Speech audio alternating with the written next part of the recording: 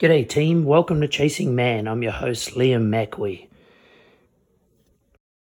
Today's another day where we sit down, have a chat with a man, and give you the tools to succeed in life. If you've ever been interested in CBD, what it is and what it can do for the body, today's the show for you. Good friend of mine, Dr. Ben Jansen, down in Australia. And as you'll learn in this podcast, he knows his stuff inside out. So enjoy the show. If you love the show, don't be shy. Share it with your friends. Enjoy each episode and leave us a comment. It would be great to hear from you.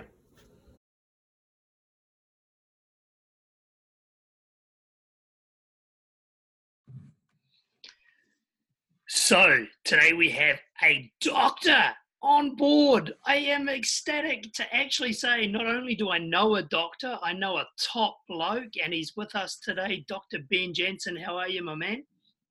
It's great. It's been a long time since we've caught up, but we've certainly been in touch across the electronic pathways around the world.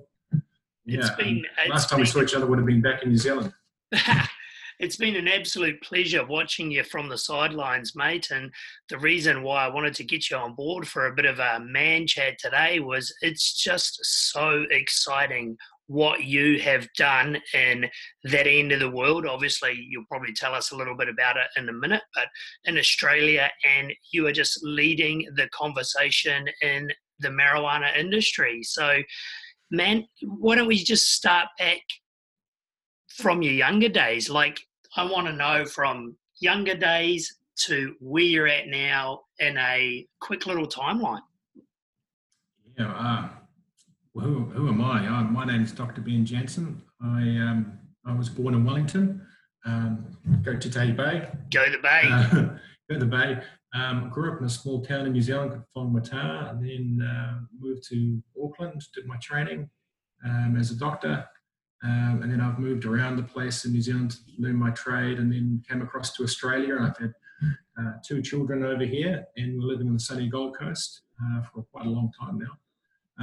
In the medicine side of things, back in 2016, the Australian government changed the laws on medicinal cannabis and made it a medicine again, because it was originally, and now it is again. And so we started a company literally in that first week after it was made legal. That was called Burley Heads Cannabis. I've got my branded shirt on. Well, there we know. Nice one. There we go. If you know Burley Heads, which is in the Gold Coast, it has a Norfolk pines along the seashore, and then we've got I've got a palm there to signify Queensland. So we started that up, and then from there we also started a company called Cannabis Doctors Australia, and also Cannabis Doctors Aotearoa, to facilitate patients getting safe, affordable medicinal cannabis. So it's been a journey. It has been, yeah. Part doctor, but part stone turner, I think it seems, because I literally just the legislation and the issues and the hurdles has just been phenomenal. But we're getting there. What led you in this direction? So obviously did you train just as a general GP or surgeon, or and then what steered you in that direction? Was it opportunity? Was it interest? Just tell us a little bit more of how you got into this position. Yeah, I wasn't a hippie doctor. I didn't have a ponytail. I actually did, way back in the day. Yeah, you did? Yeah, for a while. I do like my surfing. So you trained as a GP. I got my fellowship in GP, and I just did some training as an urgent care doctor as well. I got my fellowship in that as well, and did sports medicine. And I was working here on the Gold Coast for a number of years doing GP and sports medicine, and saw the legislation change, and already knew that there was actual evidence to say, hey, we've been lied to all these years about cannabis being bad for you, and actually it's a pretty bloody good medicine. My mother actually unfortunately died from a neurodegenerative condition, and it was at the point after that where I found the US patent on it, as being a brain protector. That just pissed me off beyond belief, to think, hey, we could have given mum some medicinal cannabis, and there was a potential to maybe prolong her life or make her more comfortable, etc. And that really pissed me off. And then from that point, I just kept digging. And once you start digging and you find these stories of it working really well, it doesn't work for everyone, obviously, but when it does work, it can be life-changing. It just changed my opinion. And when we saw the law change, I went, this is it. It's happening overseas. I want to be a part of it. I want to do this because it's the right thing to do. And what's the journey been like to set it all up? So you've been going, you're the director, 2018, and you said you started with Burley Cannabis, right? So was that the production side of things, and then you went into CDA, or like how did it all weave and turn to become what it is? I think from the very beginning, when the laws changed, everyone was twiddling their thumbs going, what does this mean? All of a sudden it was illicit, now it's not. So what does that mean? And for us, we wanted to be involved, so we started Burley Heads Cannabis as a wholesaler to get product to patients, and then the Cannabis Doctors Australia and Aotearoa. So that was to build the front end backwards, whereas a lot of people jumped on board and said, we're going to grow, we're going to push and push and push. We said, we'll go the other way, we'll meet you in the middle. And what did it really mean? It meant lots of long nights. I moved to Australia to surf and not work so hard after really flogging myself in Auckland. And then I ended up doing 2 years of 80-hour weeks just at night. I was reading legislation and then writing standard operating procedures and doing the paperwork. And right back at the beginning, all the states in Australia and said, okay, it's legal now. We need to put our own laws in place to control that. And they really wanted to control how it was going to roll out. And so it was the laws that were written were really restrictive in the state sense and antiquated and difficult. And they slowly pulled them all away and started to make it, again, just a standard medicine, like you would from a regular doctor. There's still a few little things that are different in each state in there, but they're slowly getting pulled back. We spent so many hours writing our original standard operating procedures, and it was just funny because we'd write these documents up and then go to the government, hand them in and go, hey, this is how it should be. And they'd go, actually, no, it's not supposed to be like that. And they'd send it back to us, and then they'd look at them again and go, and then a month later, they'd change their mind and go, actually, you were right. Send it back. So, they were in a learning process as well, both the state and federal government, to try and work out what they're going to do with it. And, we eventually got to the point where we are now by trial and error with the government. And like you said, stone turning, right? Like there's no manual for any of this down there. Like you've written the books on how to do it, how to set it up, and how to go. And what I love following is it's so, like, what you're doing is so educational based. Like, is that the main ethos? Is that the main, the goal for you guys is to lead up front with education first? Yeah, the products we've got in there now. And the next portion after that is re-educating people. Because, that's stigma. 80 years of stigma is really hard to shift off some people.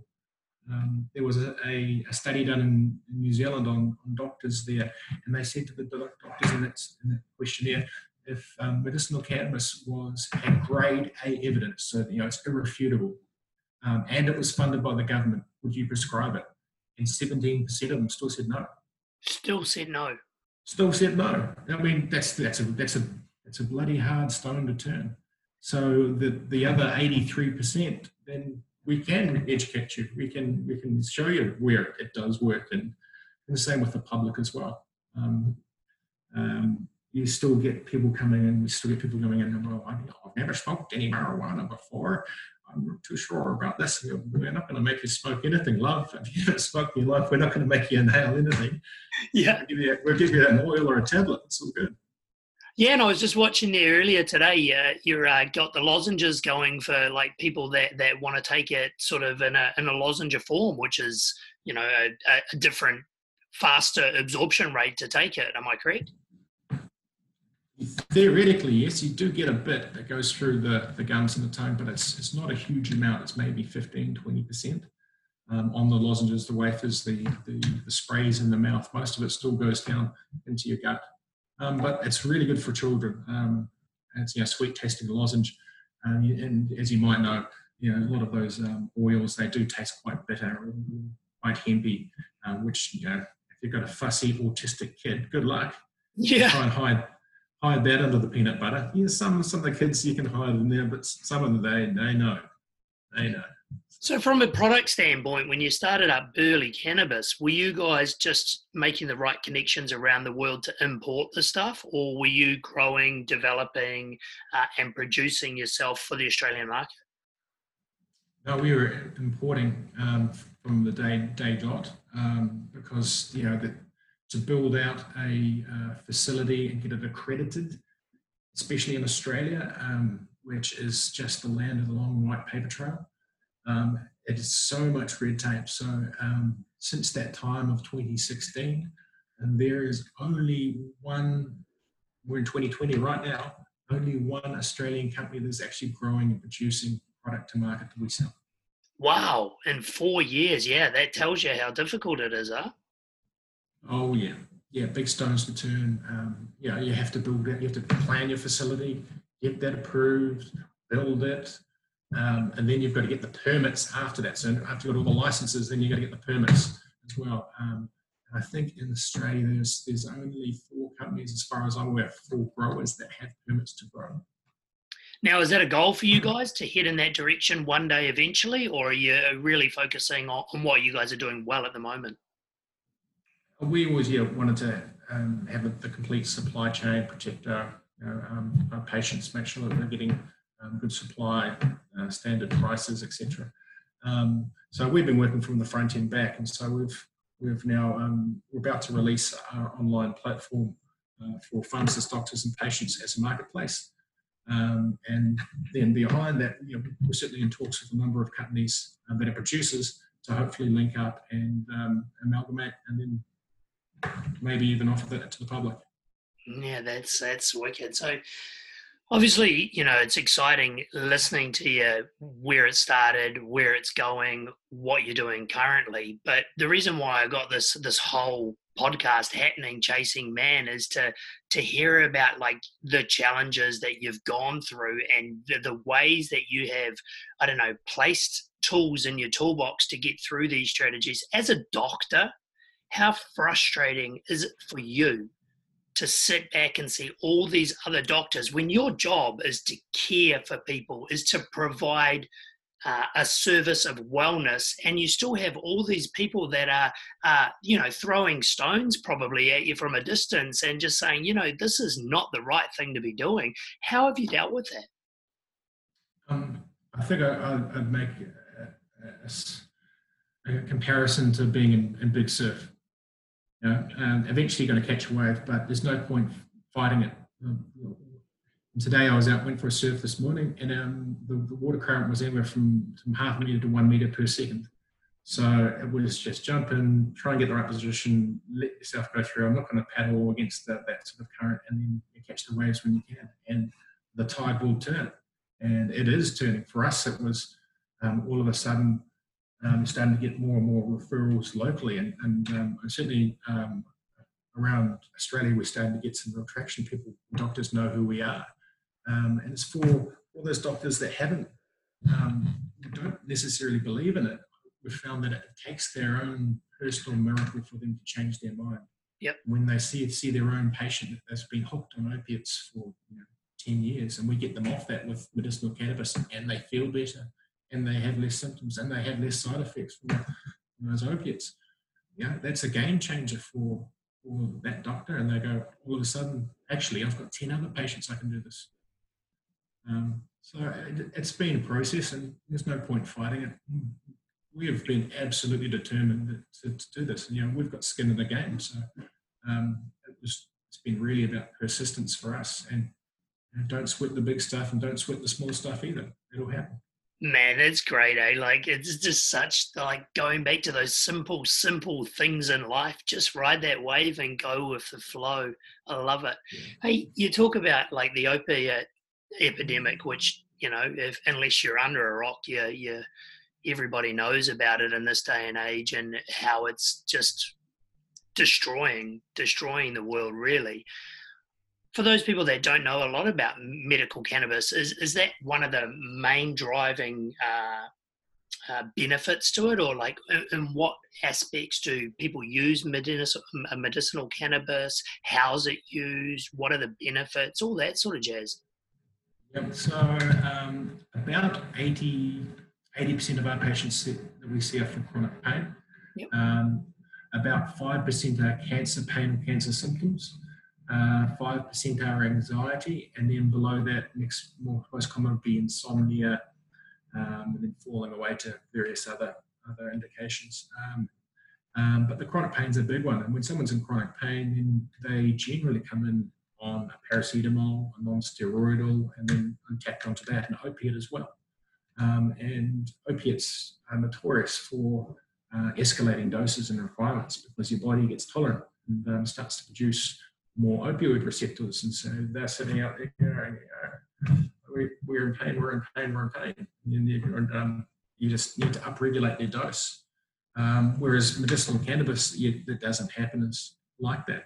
Certainly with the CBD, there isn't a dose escalation over time. People find their dose. And then with the THC products, it's about a 20% increase on average over the first few months, and then they stick on that dose.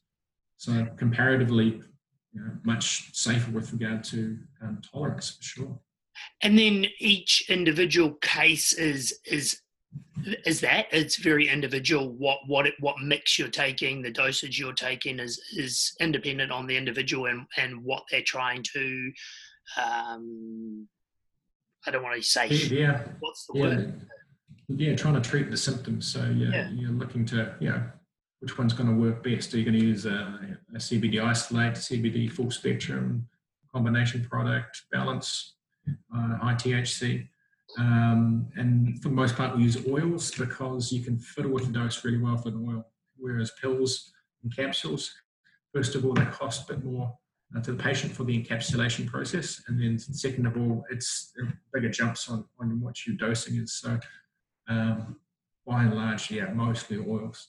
And then for the inhaled products or flower floss, probably about 10% of patients would use that. And that inhaled route is helpful for those acute pains or acute anxiety or PTSD.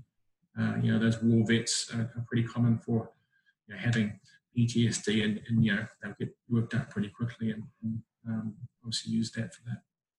And is that based off sort of like an educated guess that what the amount is for that person, or is it trial and error? Like, how does that side work? All medicine's an educated guess. Actually, absolutely. When you're walking through the door, I'm judging you. This is probably less than the normal pharmaceutical world, actually. Yeah, so as soon as someone's coming through the door, I think as a doctor, if you're good, you're looking at and seeing how the person's walking in the first instance. But it's about experience. We do have some standard guidelines that we tend to use within our company to try and put people onto more of a standard process. So we can standardize things a little bit and trying to work towards a gold standard. But some of it, it is guesswork. And then the other part of that is finding the right dose. And everyone's a bit different inside their body with regard to how many cannabinoid receptors there are, so they're going to require different doses. And the THC side of things, some people will feel an effect of 1 milligram. Whereas at the other end of the spectrum, people go taking up to 100 milligrams a day for their symptoms. Customized cannabis. Customized cannabis. There you go. I bet you've got that one patented away somewhere as well, don't you? I don't think you could probably trademark that. It's too generic. Yeah. Hey, so here in Canada, we're a bit ahead of you guys, and I've played a little bit with the CBD. My question for you is, obviously, as humans, we have a cannabinoid system inside, and I'm not nowhere near educated on the stuff as you. I sort of know that it's present. I don't know the full capacity of how it works and what it does for us. For the Joe average, for a person that's not suffering from anxiety, PTSD, depression, pain, is there any benefit in taking CBD on a regular occurrence, like a normal supplementation? Yeah, as a supplement, potentially. I think there's probably two things you look at would take that for. One would be the antioxidant effects of the CBD. It seems to be antioxidant, it seems to be neuroprotective, cardioprotective. So, there's real potential there. And then the other side is, your endocannabinoid system is inside your body. It's there to modulate things, bring you back to a homeostasis. And if you can boost that a bit and make your body be able to get back to that normal homeostatic healthy level more easily, then there's absolute potential for that to help you. Most people, though, they generally feel pretty healthy and well. So, is it worth supplementing in general? Debatable. And I'm going to be careful about what I say legally because I'm sitting in Australia. Of course. Yeah, well, that's why I asked, because, the occasions that I did take it, I didn't, for myself, feel a lot different. And that's why I wanted to ask the question, because, I try to live the healthiest lifestyle I can, right? So I would like to say I'm fairly healthy. Now, if I was absolutely screaming for some pain relief or suffering from other conditions, then by all means I may feel a slight difference. But I've always wondered that question because I just didn't know enough about it. Yeah, and I think when people take their own supplementation of CBD or treatment with CBD, you have to make sure you get the right dose and you take it for the right amount of time. So CBD ain't going to work day one. It ain't really going to work for most people within that first dose. I did have one autistic kid who was, first time I saw him, he was just destroying everything in my office. Yeah. And then we gave him some CBD to go with his mum, and she said, look, he takes it, and 20 minutes later he can sit down and watch his iPad, and he's calm. And then we came to my office again, and he didn't destroy anything. He sat on the seat. There you go. So some kids and some people are very sensitive to it, but other people less so. So the way that it works is boosting that endocannabinoid system, and it's complex, number of mechanisms that happen inside the cell. So there's some downstream effects of what the cells in your body are going to do. So we say it's going to be 3 days to a week on a dose that's going to work for you before you're going to see some effects. Yeah, that's why I find it so fascinating. Is you see the things on YouTube and now documentaries that it is flipping some people's lives completely upside down and giving them the lives that they deserve. So, once again, from that doctor standpoint, man, I have to give you a big high five for actually being the man with the big kahunas and actually getting out there and putting it in place in Australia. It's just absolutely fantastic. And I can't wait to keep following you more and just watching the journey. I can't wait to get over to Australia as well, mate, and have a beer with you and just celebrate it in the person. I want to ask Ben Jansen a question though, not the doctor.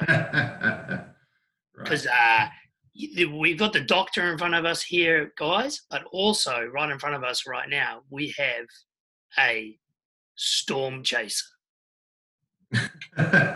Yeah, if I could quit my day job and do that, I'd be out the door, Midwest. Yeah. I couldn't believe that. I know you. I've never really known you super well, but then all of a sudden I saw you in the States storm chasing. Where did this passion come from, man? It's freaking. Every live you were doing, I was like, oh, are we going to see one? Are we going to see one? Like it could be a full-on TV show. It was epic. Yeah, it was on my bucket list. I've always loved to surf the same as yourself there, and get a big swell come in, you get a nice perfect wave. To me, a storm is just nature at its best, just rolling up and getting a cyclonic funnel going. And that first trip that I went over there, and we were chasing with my cousin and his wife and his mate, we're good mates, and we rolled up on that very first tornado that I've ever seen, and we just lost it. look at that thing. It was as wide as a house, stovepipe white, and just going through a field and just ripping the grass off, hitting the trees, shredding them, and it was just amazing. And then the whole chase process as well, because you have to judge where you're going. You got to use your scientific mind to work out where that's going to start to get the updraft, and then you start to see it, and you start to see the storm take a big breath, and it'll come down and start to spin up. And and you're traveling through the Midwest, meeting with these really interesting people and going through the Bible Belt, and it was just fantastic. Oh man, and you and your character, like I just fully getting into it, getting, dressed up and living the American dream. It was so fantastic, dude. So you gotta love Walmart. Yeah. It's my kind of people, because they're all nerds out there chasing essentially, and so there's a lot of buttoned up people. We thought, we need to get dressed up to blend in. So let's go to Walmart and be as most Americana as we can. At least then no one's going to shoot us. And a new costume each day. You got to have fun. And is there a fear factor involved here, man, or is it just pure adrenaline? Yeah. Every time it's like we should not punch the core, and it's the core of the storm, which is usually right in front of where the tornado is going to come through, and it's usually full of hail and rain and poor visibility, and then all of a sudden a tornado can come through. And we just keep doing it. And, that's where it gets scary, because you should really be coming up on the behind the storm. But commonly you're thinking, oh, I can just nip in front of it here, and we'll be all right. And we've nearly been wiped out a couple of times. The biggest one was with my wife, and we'd driven all the way across Nebraska so fast, and then we come down towards the edge of Missouri and into Kansas, and this whole line of storms, I could see it on the radar, I could see it picking up. My radar skills are pretty good these days, so it's got to be there. We can cut across, jump up on the freeway, and we're belting into this rainstorm, and got my wife driving, and she's like, oh, I don't think we're going to see anything. I didn't want to say anything, but I knew it was like just off to our right, probably. And it just kept getting more and more water, and then it started to flood up a bit. And I said, jump off here, because I think the road's going to get flooded. And we couldn't see anything. So I jumped out of the car and just cleared for a second. And there's this 50 to 100 meter wide, just funnel going. And it was about maybe 400 meters behind us. And I went, oh no, there she is. There's the tornado. Wow. And then it just wrapped and rained again. And it turned out to be an EF4, so a pretty big one. And it, no fatalities, luckily, but it shredded through town. Yeah. So, yeah. That's, like, I hope people watching and people listening are getting this side of him. Yes, he's like the doctor mastermind creating a huge movement in Australia. But man, this guy loves to have fun. He loves to do crazy, epic things out in nature. And I've tried to stop saying this to all my guests, because I say it to everybody, but I know we only have a small window with you, and you definitely need to be going, because you're changing the world of Australia, changing the country of Australia. If you were to say to the people watching and listening one thing, one way that you live your life, what would that be?